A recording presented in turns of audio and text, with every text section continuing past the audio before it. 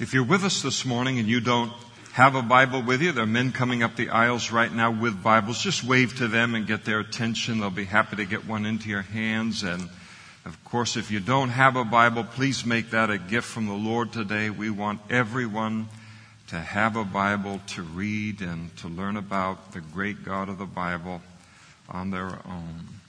Hebrews chapter 1, beginning in verse 1. God, who at various times and in various ways spoke in times past to the fathers by the prophets, has in these last days spoken to us by His Son, whom He appointed heir of all things, through whom also He made the worlds, who being the brightness of His glory and the expressed image of His person, and upholding all things by the word of His power, when He had by Himself purged our sins, sat down at the right hand of the Majesty on high. Let's pray together. Father, we thank You for our Savior this morning. We thank You for this book of Hebrews, the great revelation of Jesus that it is. We pray that You would take our time that we spend here this morning studying these verses.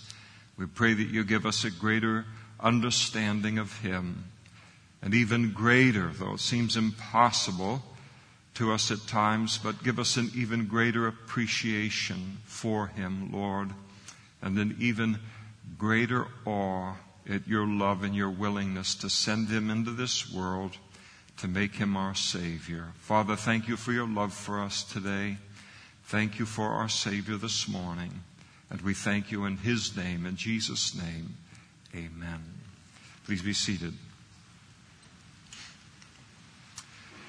This morning we begin a new series on Sunday morning from the book of Hebrews, and it is a series that I've entitled Jesus is Better, with the subtitle of Gleanings from the book of Hebrews.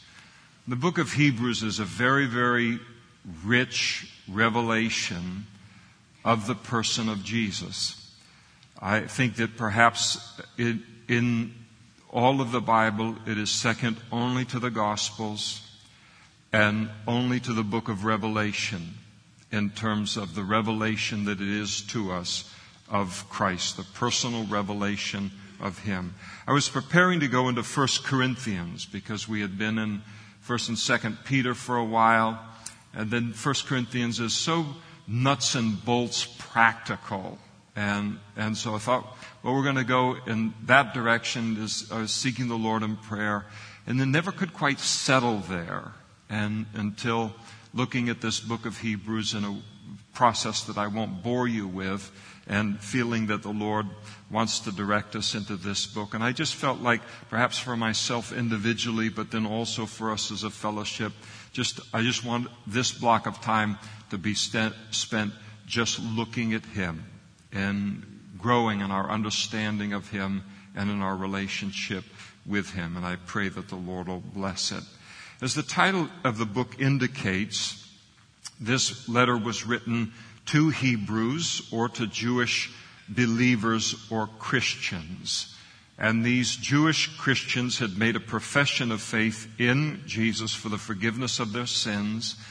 But now they were being tempted by others to go back under the law of Moses in order to try and establish their own righteousness or own right standing before God.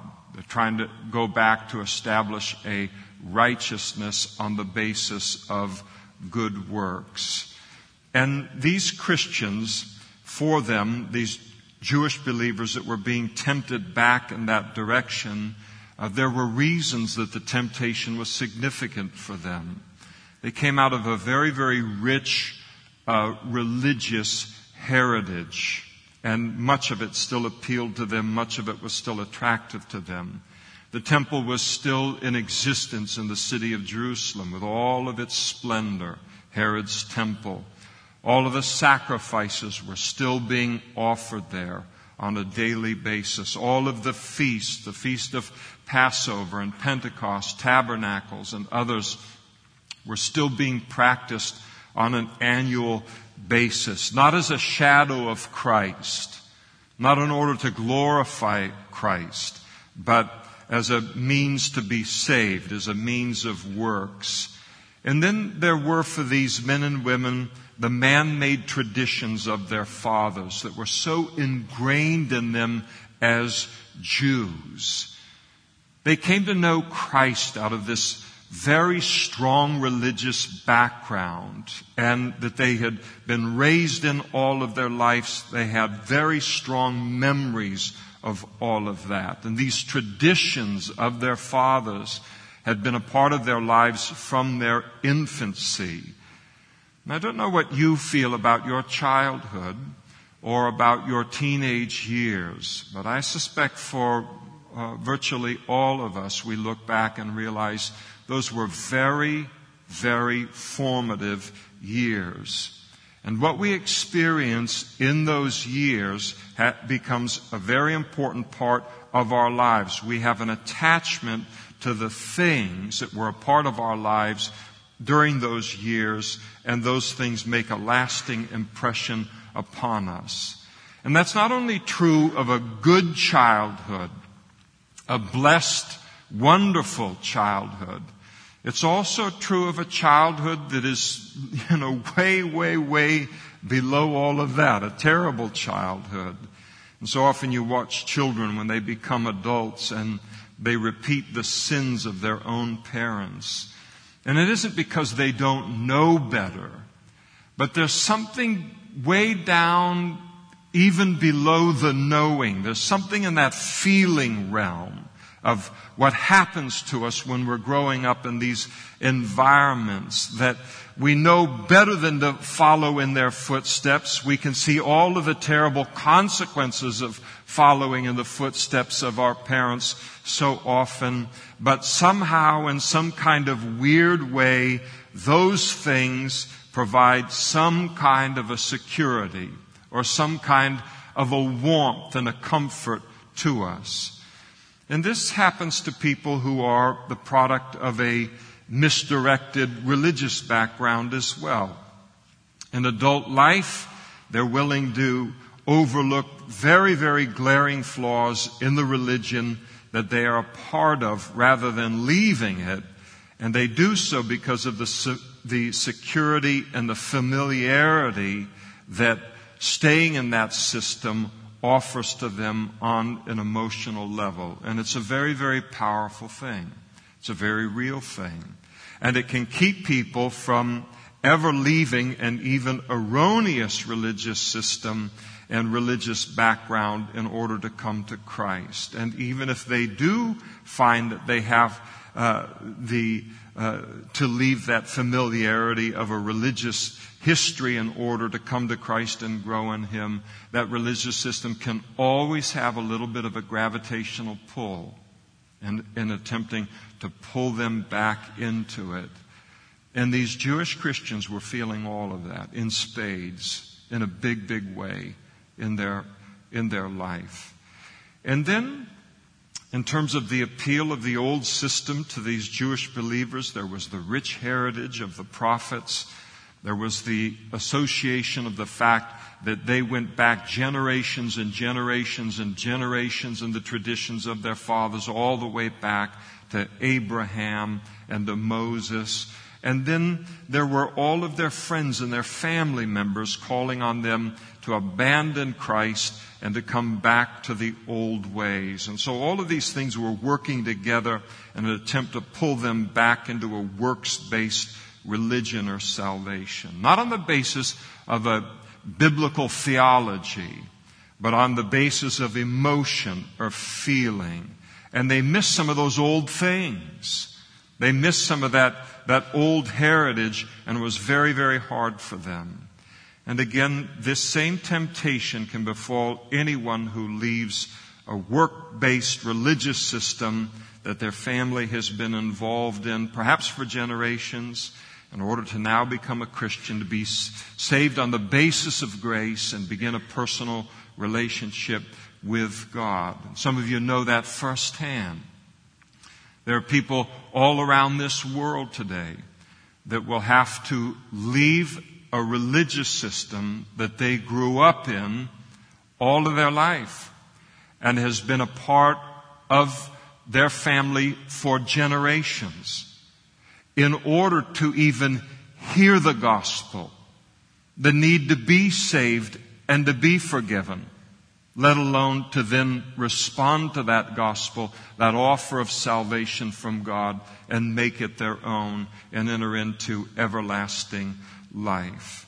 The overwhelming majority of people that will be saved today all around this world will not be saved out of sex, drugs, rock and roll.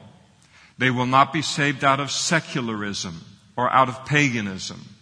They will be saved out of religious systems that their families have been a part of for generations. And so this thing that the writer of the book of Hebrews is writing about, and what these Jewish believers are feeling, it's a very contemporary thing. This world that we live in is a very religious world. It remains a very religious world. And most people will need to leave a false religious system in order to be saved and to come to know Christ. To leave a system of salvation based upon works, being a good person, and I can ultimately earn my way into heaven. And virtually everyone, certainly who came to know Christ in the early church, did so out of a religious background. All the early Christians were Jews. They were all coming out of Judaism, and there was nothing wrong with Judaism because Jesus was the fulfillment of the law and the prophets. But what the Sadducees and the Pharisees and the religious leaders and the traditions of man had turned Judaism into was the exact opposite of what God intended it to be. They made it into a way of keeping a bunch of laws, 613 of them to be exact, as a means of earning their way into heaven, rather than what the law and the prophets were, and that is pointing to a Savior, a Messiah who would be sent into the world, through whom we could be saved by putting our faith in Him. And so all of it's very, very contemporary. And at the time of the writing of the book of Hebrews, it was a lot harder for a Jew to become a Christian than it was for a Gentile. I have no doubt it was much easier for me as a Gentile to become a Christian than what a typical Jewish person would face in becoming a Christian. I mean, for me, it's just like, okay, he's in a phase now. This is his religious phase. He's been in the peanut butter phase. He's been in the Cocoa Krispies phase. He's been whatever phase. My life, a series of phases. And then now he's into this. But there were no real dramatic repercussions. There were loss of friends and some different things and all. But nothing like what a Jewish person did go through in those days, and for many continue to go through in order to become a Christian. For them, they would have been viewed as traitors to their people. Traitors to the traditions of their fathers, traitors to Moses, traitors to Abraham.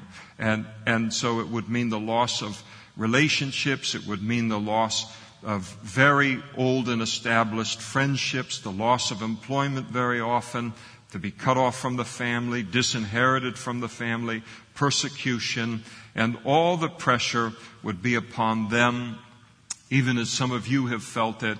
You're the one that changed. You're the one that's ruined the whole family. We were all going along just fine until you had to become a Christian and make a mess of the whole thing and bring this strain into the family. And that's what they were feeling. And that's a lot of pressure for a person to feel in life.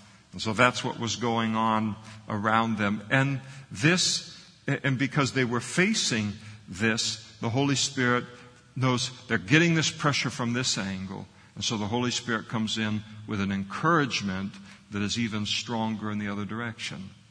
Through the book of Hebrews, the Holy Spirit just takes these men and women by the hand and he begins to help them to see that Jesus is better than anything they had to leave in order to come and know him.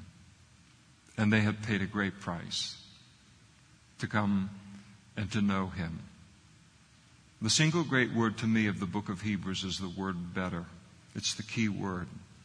And the word better is used in chapter 1, verse 4, chapter 6, verse 9, chapter 7, verse 7, chapter 7, verse 19, chapter 7, verse 22, chapter 8, verse 6, chapter 9, verse 23, chapter 10, verse 34, chapter 11, verse 16, chapter 11, verse 35, and again in verse 40, and chapter 12, verse 24. In other words, Jesus is better than anything or anyone else, and there is no better revelation of God than the one that's found in him. And there is no better life than the one that he leads us into, whatever price we may pay to enter into his kingdom and to walk with him. If you get nothing else out of today, or nothing else out of this study of the book of Hebrews, if for the rest of your Christian life, every mention of the book of Hebrews brings to your mind that phrase, Jesus is better, then we will have been successful on some level in the study of it.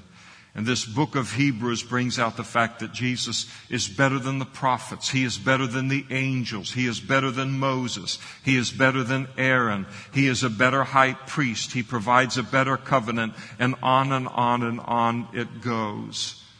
And it's a tremendous book whose teaching is particularly valuable to those coming to Christ out of a Christ-denying religious system, but also to those who are being tempted to leave Christ and return to that kind of a system, or to leave Christ for any reason, for sin, for sex, drugs, rock and roll, for paganism, for secularism, for selfishness. Jesus is better. And if he is better than everything, then he is the best. And to move then from the best is to always take a significant step down. And this is what the writer of the book of Hebrews wants them to know. And we turn to the first point that the writer makes in this vein in verses 1 through 3, where he declares that Jesus is better than or superior to the Old Testament prophets. He said in verse 1, God spoke through the prophets in the past. And this refers to God's Old Testament revelation through the prophets. Abraham, Moses, David, Isaiah, Jeremiah, Ezekiel, Daniel, Malachi, all of the minor prophets, others. And prophets were men that the Holy Spirit used to speak his truth through. And when he's talking about prophets here, you have to understand he's writing to a very religious group of people. Prophets were the heroes of the Old Testament. It's funny, you look at today, the culture that we live in, the longing for heroes. How many years is it? They've got, there's Superman, then there's Spider-Man, and then there's Spider-Man 16, and then there's Spider-Man 17, and then there's, the Fantastic Four, and then there's all these superheroes.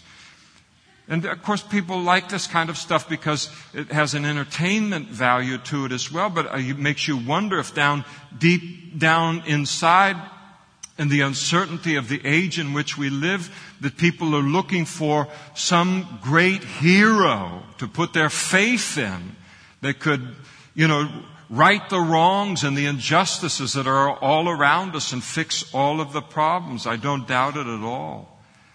But in the Old Testament, the prophets, they were the heroes of the Old Testament because God gave the greatest revelations of all to the world under the Old Covenant, came into the world through the prophets.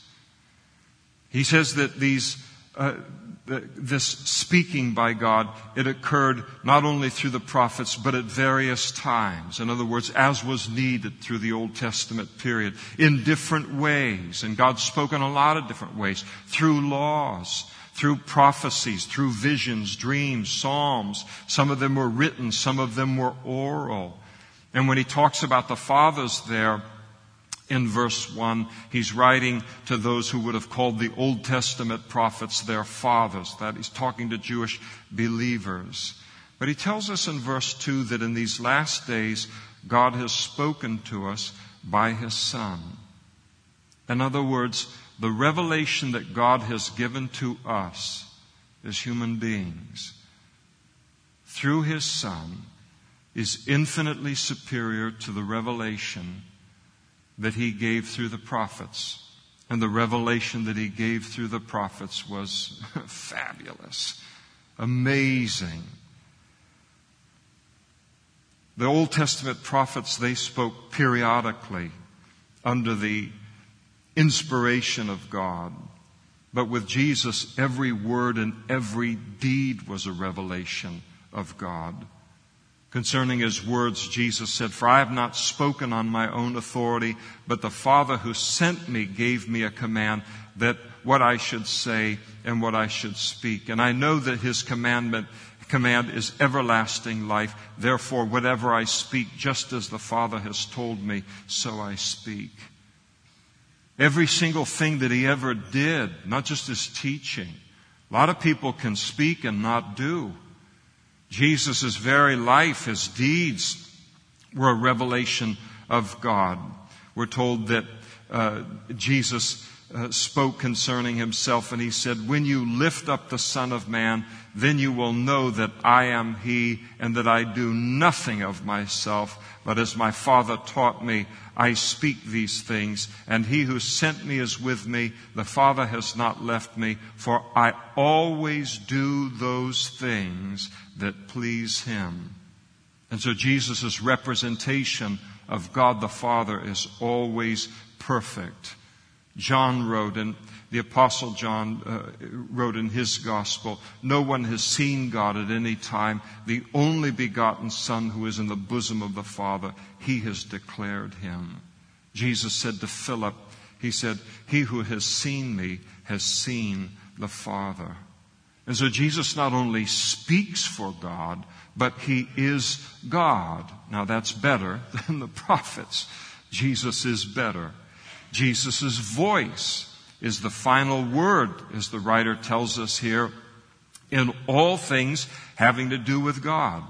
In other words, Jesus' revelation supersedes all the previous prophets. God's greatest revelation has come through His Son in these last days.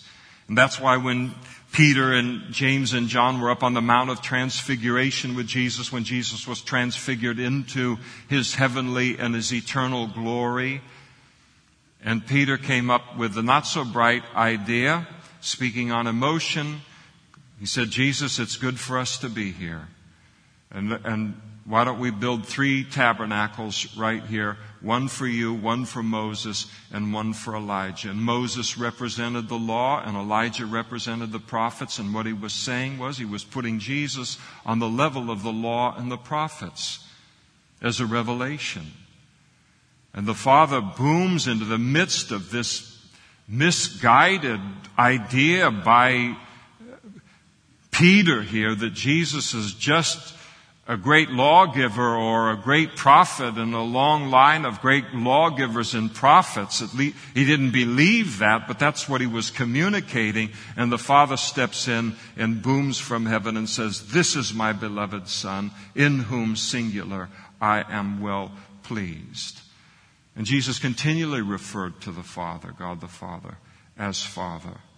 He tells us in verse 2, in terms of Jesus having credentials that are... So let me just back up just a little bit. So when he says here concerning Jesus that what Jesus has said supersedes all of the previous prophets and is the final kind of revelation that has come to us, and it has come to us through His Son, the Holy Spirit is declaring here that Jesus is God's last word to the world. Nothing needs to be added to it. So it's a very polite way and a very nice way of saying, hundreds of years before these other people would pop up on the scene, But it's the writer of the book of Hebrews' way of saying, forget about Muhammad. Forget about Joseph Smith. Forget about all of the prophets that will come after Jesus and claim to possess a greater revelation of God than the one that Jesus brought. They cannot and they do not. They are way too late. And we notice too in latter part of verse 2 and then in verse 3 that Jesus has credentials that no prophet could ever claim. He is, verse 2, God's Son. So the prophets, they were great men, but they were merely men. Jesus is the Son of God. It is water baptism. The Father spoke there at that scene, this is my beloved Son, in whom I am well pleased. And then whom, in terms of his credentials, we're told in verse 2, whom he, that is God the Father, has appointed the heir of all things. All of creation, all of the heavens, all of the earth, they belong to him and will be under his reign. The prophets were great men, but there could never be said of them. Further in verse 2, we're told that through him, Jesus, he made the worlds. And so the heavens and the earth, everything in them, physical, spiritual, made by Jesus. Gospel chapter 1. In the beginning was the Word, and the Word was with God, and the Word was God. He was in the beginning with God. All things were made through him, and without him nothing was made that was made. Colossians chapter 1, verse 16, for by him, Jesus, all things were created that are in heaven and on the earth, visible and invisible, whether thrones or dominions or principalities or powers. All things were created through him and for him. He spoke the worlds into existence. He was the active agent in creation. That could never be said of a prophet, no matter how great a prophet might be in the Old Testament. It made Jesus, makes him unique in human history. We're told in verse 3, related to his credentials, that he is the brightness of God's glory.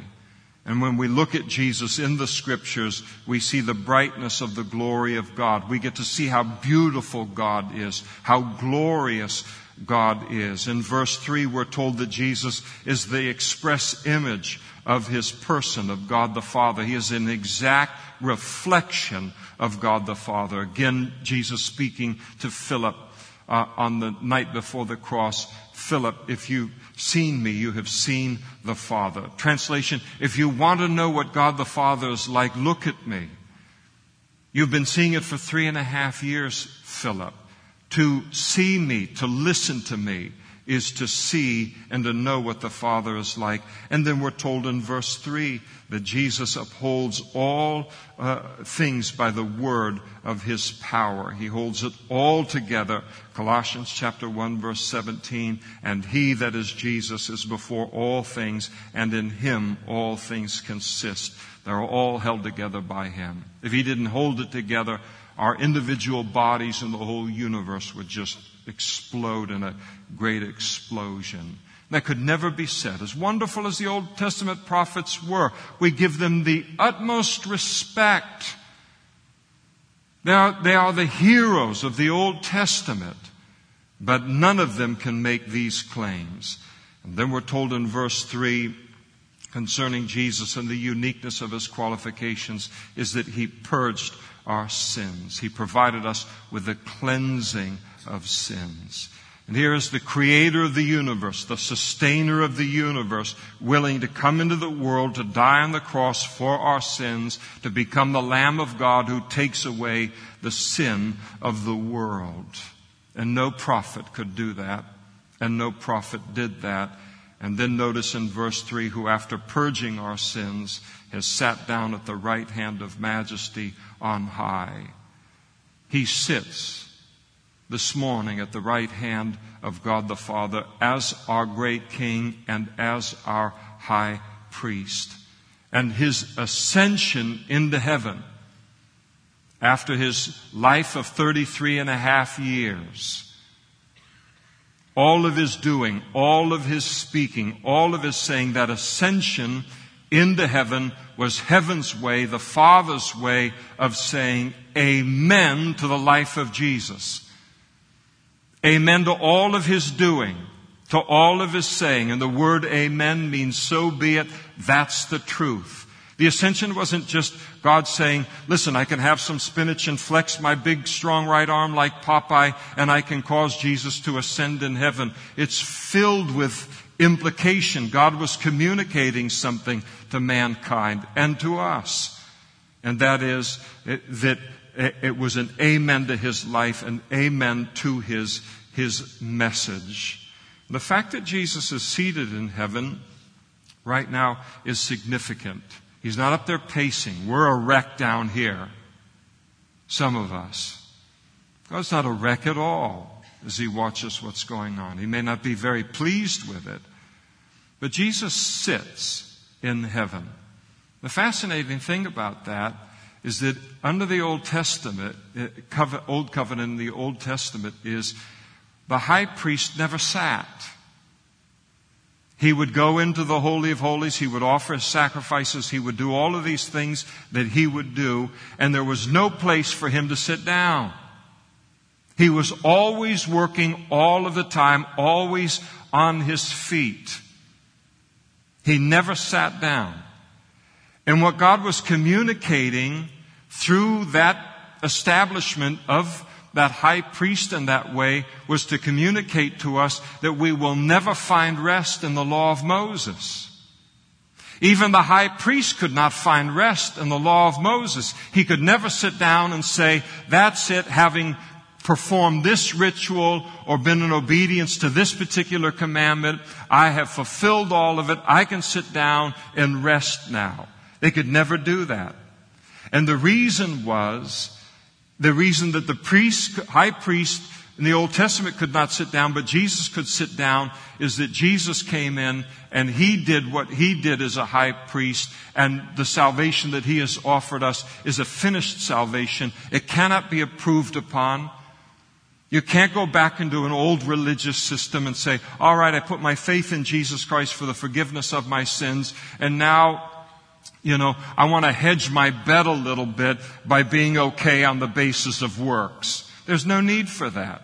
And there's certainly no peace in that, because you never know how many good works you're going to need to do in order to be approved by God if salvation was on the basis of works. So all it would turn human beings into is just great nervous wrecks spiritually on top of the nervous wrecks that we are on the world on the level of everyone else in the world.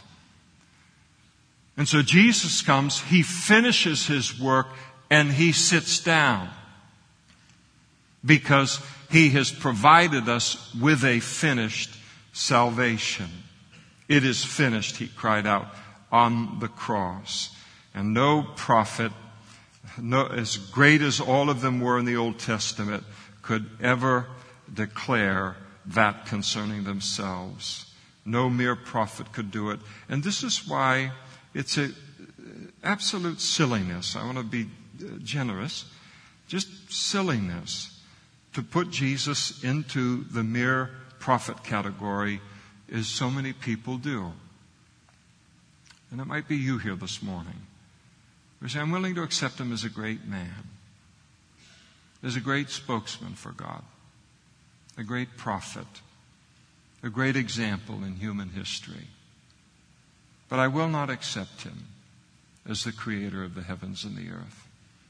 I will not accept him as the sustainer of the heavens and the earth. I will not accept him as the Son of God, as being divine. And to be unwilling to accept that understanding of Jesus reveals, as the writer tells us here, a complete misunderstanding of Jesus and a very, very grave ignorance concerning Jesus.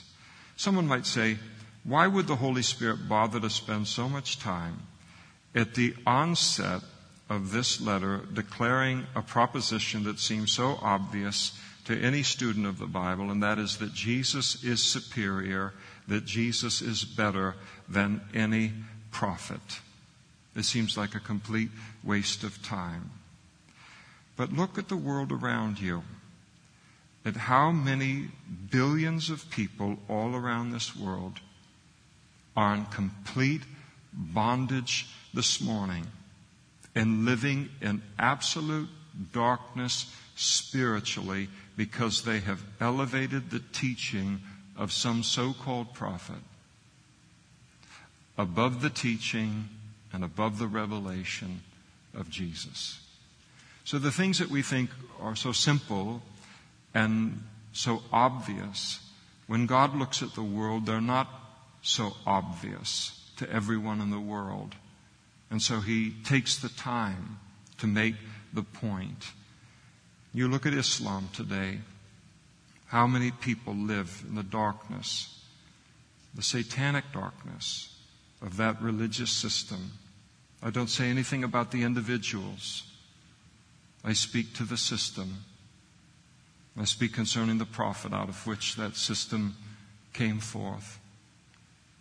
And you look at the comparative darkness. I mean, it's unfair to even say comparative darkness. You can't even put into words the difference between the life of a simple follower of Jesus Christ in this world and one who follows that religious system. But it's not just them. You look at false prophets in Mormonism. You look at false prophets in Jehovah's Witnesses and so many other different religious systems and false prophets that have produced these religions, Buddhism and Hinduism and all of these different things. And you look at the vast gulf that exists between the quality of life that is found in that relationship with Christ versus the one that they're experiencing on a daily basis. And just a simple taking heed to what the writer of the book of Hebrews has said in chapter 1, verses 1 through 3 would free everyone from the deception that they're in. Until a person can show up with greater qualifications, show up in human history with greater qualifications than Jesus, they shouldn't get our ear. And only Jesus possesses the qualifications that He possesses. No one can match His credentials. And so in essence, the Holy Spirit tells us that if someone were to approach one of these Hebrew believers and ask them why they weren't afraid to leave behind such a rich prophetic history of their fathers, that they could reply in response to that, "No, I appreciate all of those prophets of my fathers, but I have gained more than a prophet in coming to Christ. And I feel that I have honored their prophetic ministry in the highest way that I can by believing in the one that they were all pointing me to. And I have a sense they would be pleased that I have come to know Christ." And it would be true to respond in that way. And that is what the Holy Spirit is telling us can be and should be our response to any such temptation to pull back from following after Christ into something infinitely inferior, even though the pull emotionally can be so strong. And so that's our Savior, the beginning of the description here this morning. Jesus is better in every way. This is the greatest life a person can live, the one that we're living. And we never leave anything in this world for Jesus and ever take a loss. It never happens, including when we are forced to leave a religious system in order to come to know Him.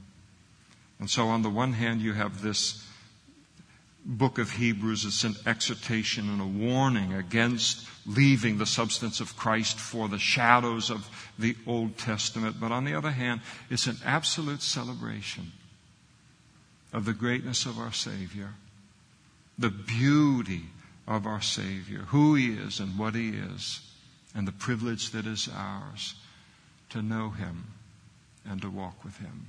Let's stand together and we'll pray.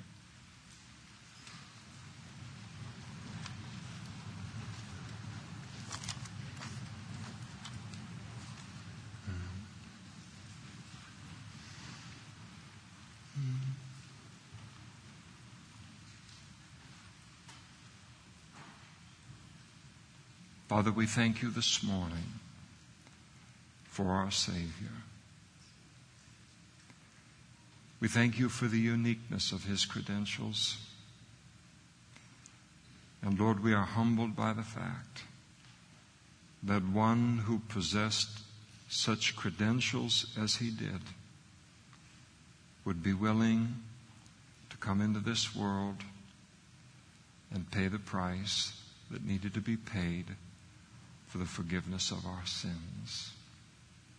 And Lord, we just celebrate Jesus this morning. We thank you for him. And we thank you, Lord, that for those of us who have known you for a while, that we know not only from your word that Jesus is better than anything and everything that both the religious and secular world can offer us, but Lord, we know it by experience. We say thank you this morning for the life that you have saved us into. Thank you for this relationship. Thank you for the price that was paid to make it available to us. Thank you for our Savior this morning, Father. And we give you thanks in his name. In Jesus' name, amen.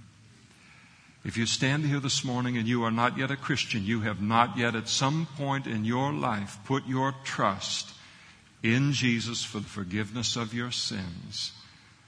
The Bible says, for God so loved the world, that includes you, that he gave his only begotten Son, that whosoever would believe or trust in him, there's no works, that's all it is. He just wants you to trust. Whosoever would believe in him, in Jesus, should not perish but have everlasting life. Salvation is a free gift, because if it wasn't a free gift, we could never rest in it. We could never be sure of it. It is a sure salvation because it is a finished salvation.